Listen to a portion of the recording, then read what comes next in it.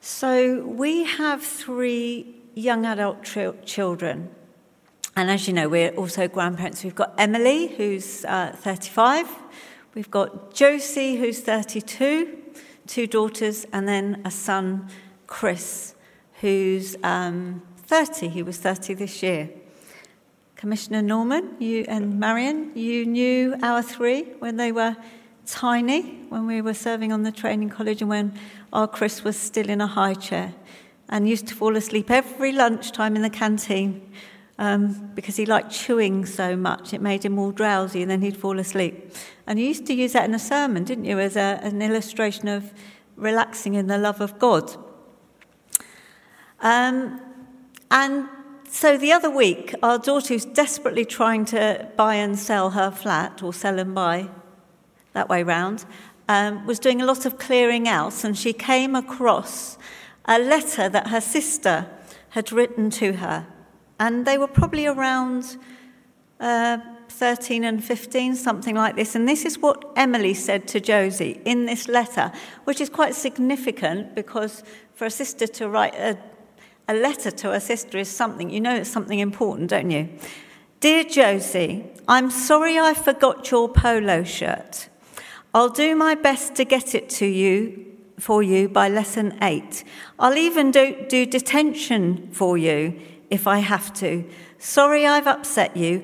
I don't hate you at all. I love you loads. Big hugs and kisses, Emily. And this is the text, the WhatsApp. We've got a family chat, you see. So Josie put this up on family chat, the Mingay family chat. And Chris, our boy, came back, would love to know the backstory there. Also, a bit heartbreaking that you offered to do detention for her, Emily. Josie comes back, more heartbreaking that she must have told me she hated me prior to receiving this note of apology. Sisters, eh? Sisters. There had been a grand argument in the house, at which point they'd stormed off, and one had said to the other, I absolutely hate you. They actually really love each other too, I have to say. Last week, Epiphany showed us God revealing himself in the storm. Today, God reveals himself at the extreme edge of our capacity to love, loving our enemies. I don't have any enemies, I hear you say. I think we all, on a certain day, experience what it means to have an enemy or to be an enemy. Because the biblical definition is the one who hates you or the one who wishes harm on you or is hostile to you. And I like this one, the one who might bite you. The one who might bite you. Physically, metaphorically, have we not all experienced that? That we have felt that somebody might want to just bite us or snap us, or that we want to do that to somebody else. I'm trying to get to the heart of what hate means. See, it's easy to love those we like, isn't it? We had a glorious wedding here yesterday with Stephen and Eldfred. Wasn't it amazing, Scott? Now, if you told me that a wedding could be embedded in the middle of a band festival, I would have not believed that. However, there was the Regent Brass up here, of which Stephen and Eldfred are parts. They're wonderful brass band players. And there were about 30 up here on the stage. Downstairs was packed. And during the wedding and before, we had Psalm of Praise, Light of the World, The Last Spring, Prelude from the Holberg Suite, Elsa's Procession, Share My Yoke, Light Walk, Fire in the Blood, and the Valdres March, all within the space of an hour, and within it, a wedding service. It was, it's one of those things, when you saw it on paper, it shouldn't have worked. But for those of us that were there, it was stunning, wasn't it? Don't you think? Denise, it was beautiful. It was a celebration. It was joyful. People were clapping. It was the most lovely thing. And I'm sure when Stephen and Alfred are back here to worship, we'll want to hear a bit more about that. But you saw the love between them. It was joyful. Two people in their 40s, never been married, met each other, fell in love. And it's easy to see the love between them. But the one who bites us, how we should treat our enemies, it sort of develops through the biblical text from the Old Testament right through to the New. So there are kind of almost 3 stages, and I'll do it in that biting metaphor. Right at the beginning, the teaching is, if you're bitten, bite back as hard as you can, and as many people as you can, and as many things as you can. That was justice in the Old Testament. Then it got a bit more tame. It got to bite back, if you're bitten, to the extent you've got bitten. An eye for an eye and a tooth for a tooth. But Jesus comes and he says, don't bite. Don't bite at all. Find a different way of loving our enemies. And so I believe this morning that Jesus speaks to the potential violence within all of us, ordinary people in whom on a bad day the desire to bite back is just one annoyance away. After all, under pressure, a threat is a threat. And there's so much packed into our text that Fiona read so beautifully for us this morning about loving Jesus. But the bit, I don't normally do this, but in our teaching I want to focus on just a couple of verses.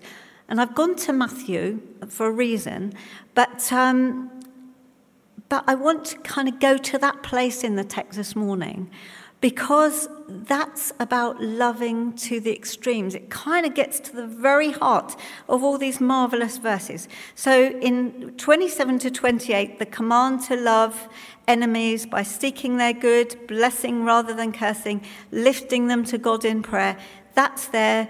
Verse 37, don't judge, don't stereotype others in negative ways. But 29, Luke chapter 6, verse 29, really gets to the heart of it. And throughout that wonderful scripture this morning that we were read, one word that threads all of it together is a Greek word called agape. It's a word you've probably heard before, haven't you? This word, agape. Done a bit in Bible studies about it, maybe in youth events. Maybe we've heard this word in church. Agape. The wholehearted desire for somebody's well-being, nothing held back, no hesitation, no calculations of cost or benefit, no payoffs. Oddly, if you choose to agape me, you might not personally like me, you might not find me very attractive, you might actually need to oppose some of my behaviour. Yet, if you agape me properly, I am always going to know and sense and feel your authentic desire for my well-being. I'm going to be able to trust that in you. When you tell me off, I'm going to know that. And this agape love underlines all of these verses in Luke 6. So on that basis of agape love, what we have before us in Luke chapter 6, verse 29, are a couple of humorous word pictures that Jesus used. I say humorous because they would have made his audience chuckle. About what it means to love your enemies. And I'm using Matthew because we've got the same text, but actually in Matthew we get 3 word pictures, not 2. So I want to do the 3 this morning. Now, first of all, a health warning. We need to read Luke chapter 6 and verse 29 in its original social context. We've got to know where these word pictures came out of.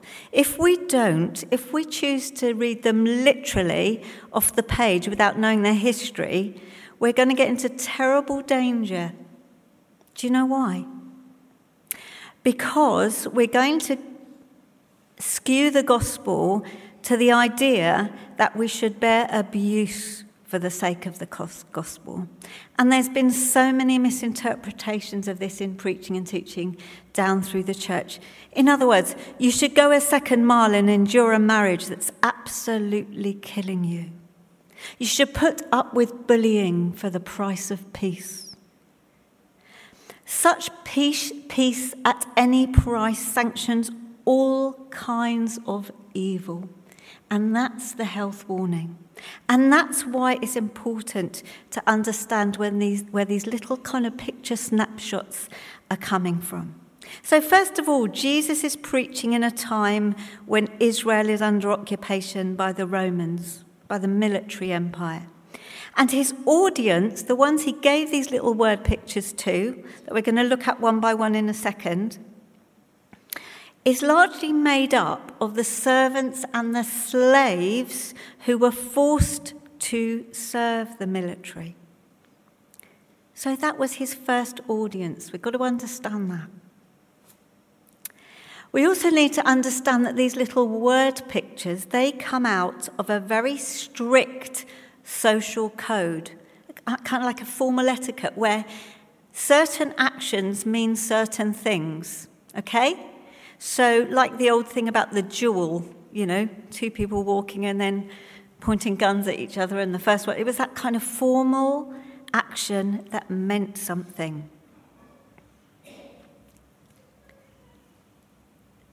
So each word picture, and here's a clue that we're given, is offering us a different way to love our enemies, different to being violent and different to just laying down and rolling over. So having said that, let's look at the first one. And we are now going to flip over to Matthew for these. They are almost identical. So the first one is the first word picture that Jesus speaks about. If someone slaps you on one cheek, offer the other also. Now there's a better translation in Matthew, and it says, if someone strikes you on the right cheek, offer him the left. All right? There's something important in that, the right and the left. If someone slaps you on the right cheek, offer him the left one. Slapping you is the action of a Roman centurion putting his slave in their place. It's an insult from the one who's high up to the one who's low down. An absolute insult. With the back of his right hand, the centurion slaps your right cheek. Turn to each other and have a go this morning. Now, I bet you've never been to church and been told to hit each other. So I don't actually mean this physically, but have a go metaphorically. Turn to each other. Thank you. Come on, Richard. Let's show. But have a go. Try and do it. With your right back hand, go for the right cheek of the person next to you. Come on. Let's do it. Sorry. No, you look at me. You have to look at me. Like that. Okay, thank you. Gosh, he actually did that. Have you had a go? Does it work? It does work. Now, this is a really important protocol because if your master gets it wrong, he loses face, okay? It's such an important thing that he can't get this wrong. Now, if I were the guy's equal, that centurion would do it differently. He'd punch me directly with his right fist on my left cheek. Have a go. Have a go. If I were his equal, he'd punch me with his right fist on my left cheek. Come on, Richard.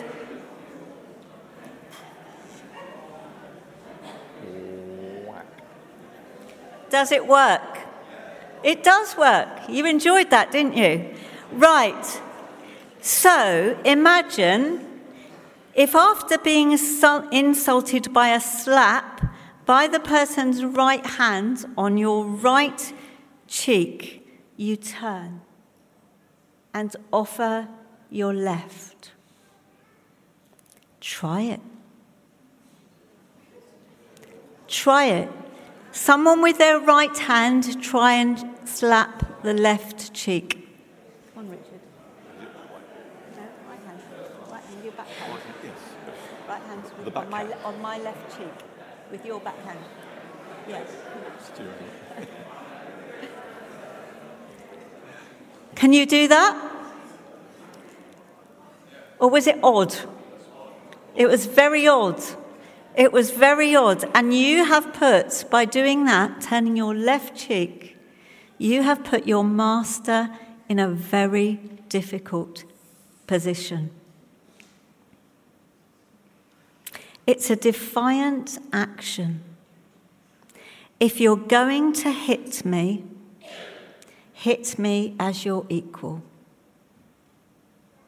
Do it properly. Do you see what's going on here?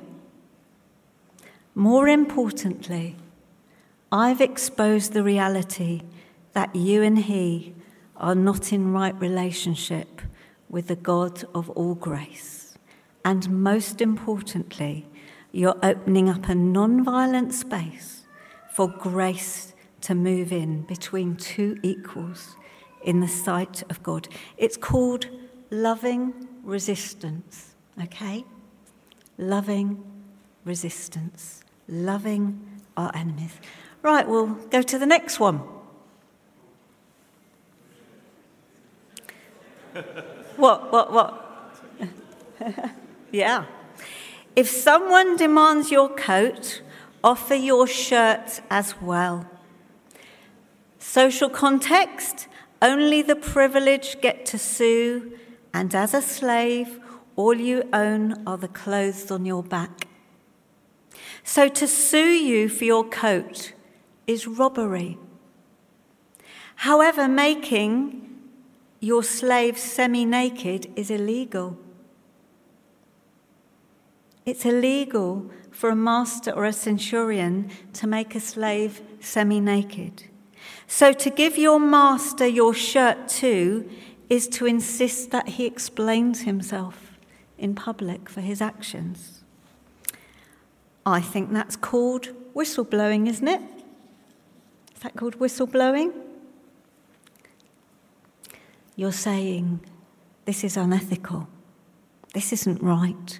Have any of you had to do that in your lives before? To whistleblow?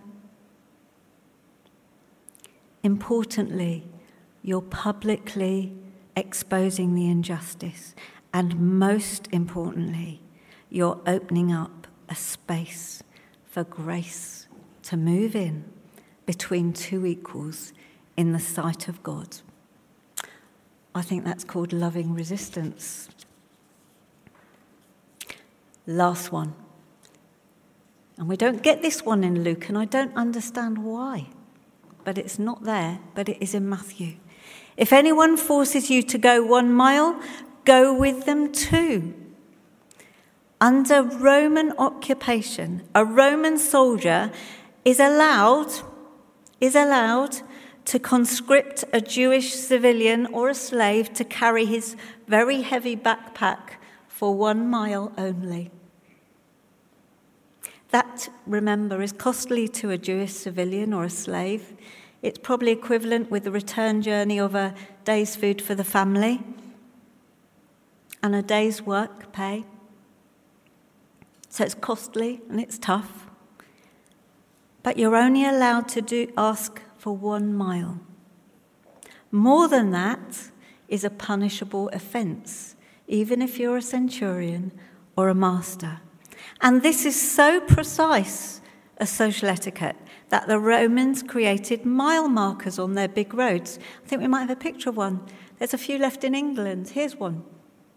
They actually put mile markers on the roads because the law was so strict that you couldn't go past 1 mile. So what's happening here? You know where we're going with this, don't you? Jesus says, if you're forced to go 1 mile, go 2. What is that? And now you see the audience are having a right laugh because they can imagine what's being asked of them. It's a subversive action.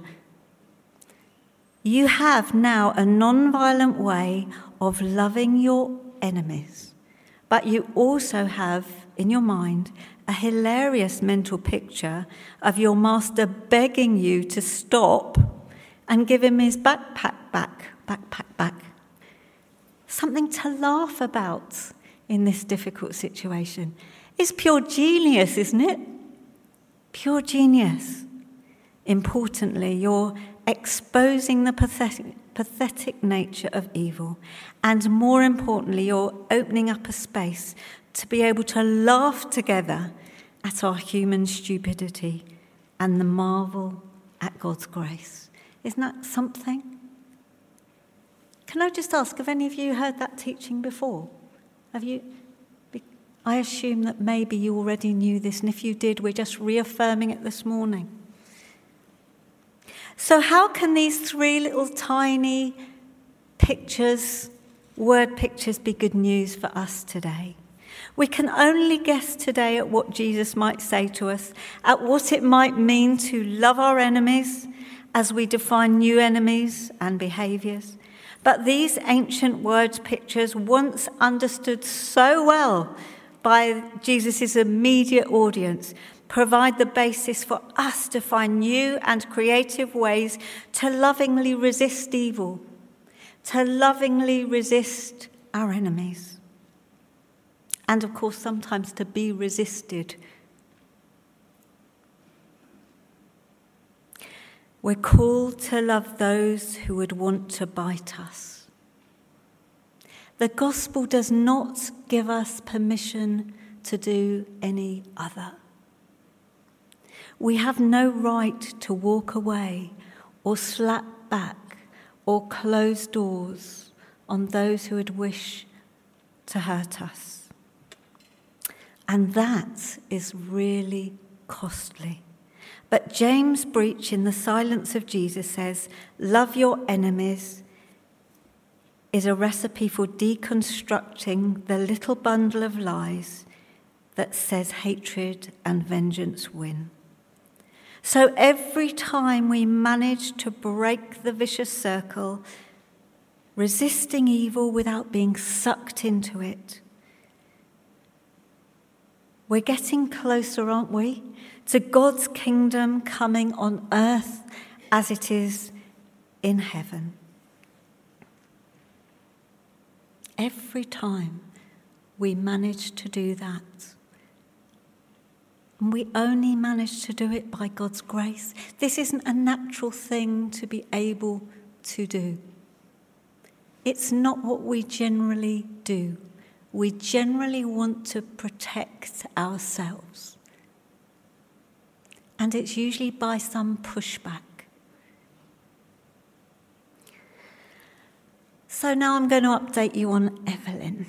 You know Dr. Evelyn Spack, who I don't know why she keeps coming up in our conversations, but I do need to report back to you on her because it's so relevant to what we're saying this morning. So listen up. If you haven't been here, Dr. Evelyn Spack is a war surgeon working for the International Red Cross. And since she came here at Christmas to an Advent service, and she has been popping in for 3 years since she heard the band in Argyle Street, praise God, she heard the voice of God after 25 years of wandering in the spiritual wilderness at one of our Advent services and has kept in touch with us. She was sent in February to the Yemen, and we prayed for her last week, one of the most hostile, hating zones in the world.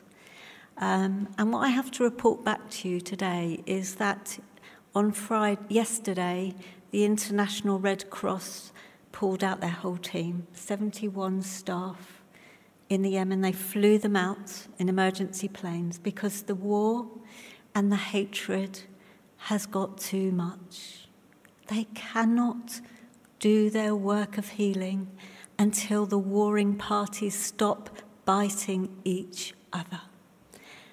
And this week, Evelyn and a small team were called to go into some kind of wilderness country. She's really the team leader on this expedition. She shouldn't be doing surgery, but she's such a fine surgeon that they called her in. Doctors Without Borders called her in to do some surgery. And it wasn't successful surgery, but she did her best. And on the way back, their little convoy was bombed. And her van went down the slope, and they thought she was dead. And she was flown to the hospital in Sana'a, and she couldn't feel her arms or her legs. But some of the use has come back in her arms, and we think she's going to be well. But yesterday they flew the whole team and her in a special envoy plane to go back to the university hospital in Geneva, where she is now. And we've been keeping in touch by email. By the grace of God, his love endures forever. Probably 6 months ago, for Evelyn, that would have just been a piece of clever work. But you see, now she's found faith again. And this all matters. Loving your enemies. Loving with a different mindset. Loving with a different heart. And you know what? She calls us her church family. And that's why I'm telling you, so we can pray for Evelyn. She needs to know. And she sends her love today to you all and calls you her church family. But this is the reality in the big stuff. How do we love our enemies in the face of all of that? And you know, the amazing thing is her testimony is she's doing it. She's doing it. We perhaps are not called to such big acts of loving resistance, but to small ones. And Henry Nouwen says, whenever contrary to the world's vindictiveness, we love our enemy, we exhibit something of the perfect love of God, whose will is to bring all human beings together as children of one Father. When we forgive instead of getting angry at one another, bless instead of cursing one another, tend one another's wounds instead of rubbing salt into them, hearten instead of discouraging one another, give hope instead of driving one another to despair, hug instead of harassing, welcome instead of cold shouldering, thank instead of criticizing, praise instead of maligning. In short, whenever we opt for and not against one another, we make God's unconditional love visible. We are diminishing violence and giving birth to a new community. And we can only love extremely when we know ourselves extremely loved by God, and living in the assurance that we are extremely loved, we become able to pass it on. Can you imagine when we all get to live this way? We become this kind of movement that swings into action at a moment's notice on behalf of making real on earth, here and now, the loving purposes of God. So may we who know ourselves extremely loved, love to the extreme. And may we keep those hearts of ours that want to shut the doors, that want to bite back, open for Christ's peace to pour out of the cross and through the church and through us to a world that so badly needs to know it is extremely, wildly loved. Amen.